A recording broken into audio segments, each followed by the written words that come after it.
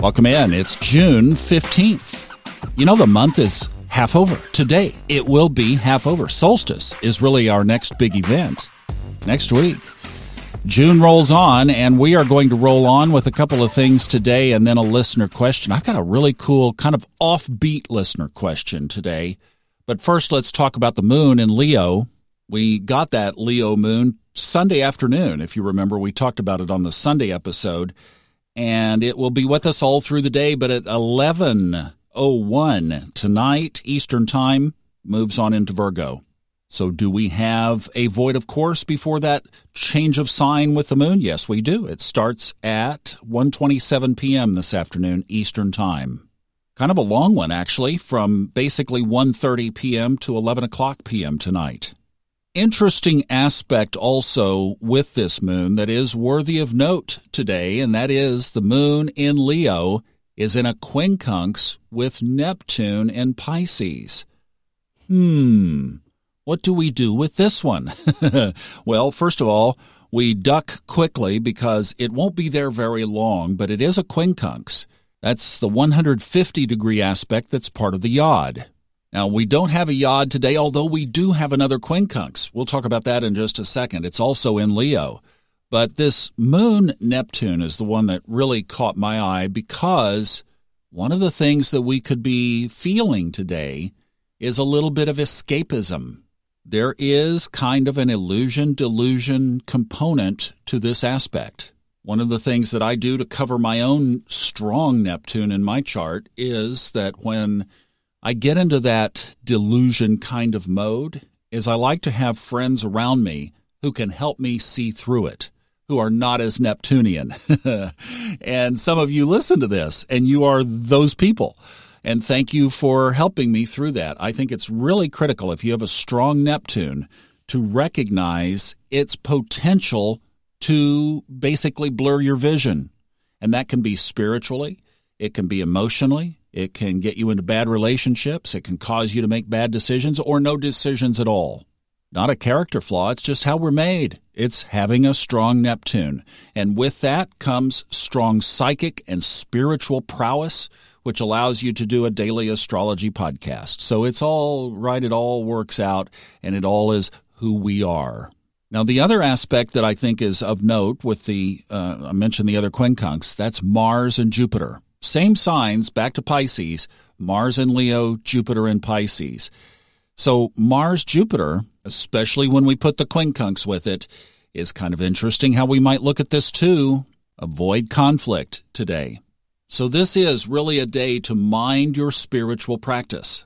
There is a lot more red in my chart than there is blue, and those two colors distinguish the easy aspects and the harder aspects. So the reality is there's just a lot of sandpaper in the sky today, and that actually, I checked the Mastro software keywords to see if they aligned, and yep, they sure do.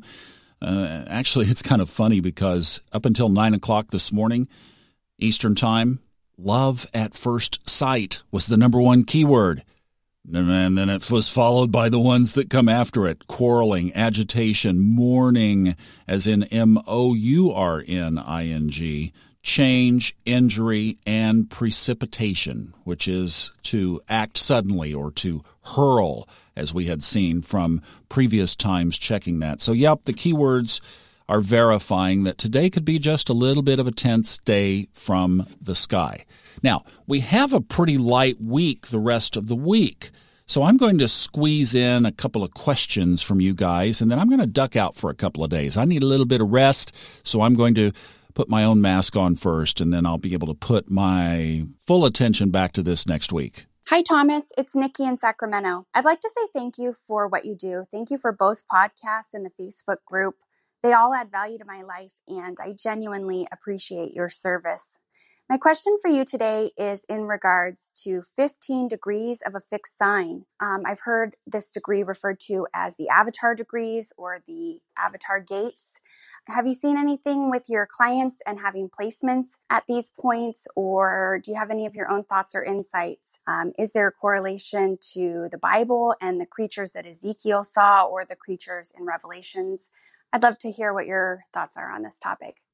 Well, thanks, Nikki, for the encouraging words. Thanks for listening, and thanks for a great question. So let's talk about, as she was mentioning, the things from the Bible first. Listen to Dane Rudhyar on this. He's one of the prominent astrologers of our generation as he frames up what she's talking about here. So first of all, if you wanted to lock onto this for yourself, you would look at the signs of Taurus, Leo, Scorpio, or Aquarius, and see if you have a planet right at 15 degrees. Okay, that's the first thing, is look in your own chart. Now, listen to what Dane Rudhyar has to say. An avatar, in ancient terminology, is in fact a release of cosmic energy. These 4 gates are symbolized by the 4 symbolic creatures: a bull, a lion, an eagle, and an angel.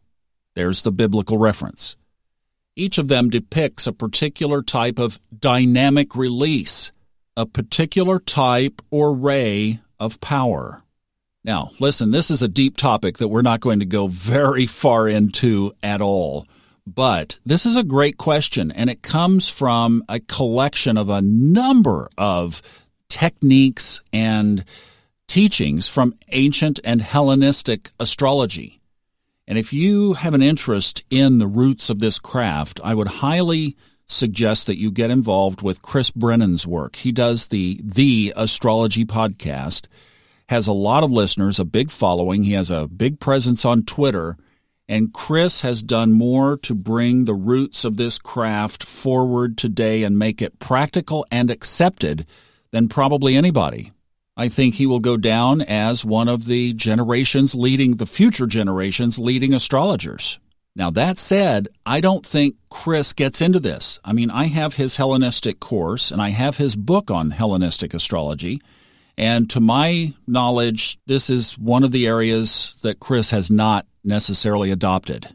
I know Steve Forrest hasn't talked about it. Now, let me tell you my thought on this, because when we talk about astrology and really any kind of spirituality, whether it's mainline, denominational, religious spirituality, or whether it's over in the metaphysical, okay, let's call it woo-woo.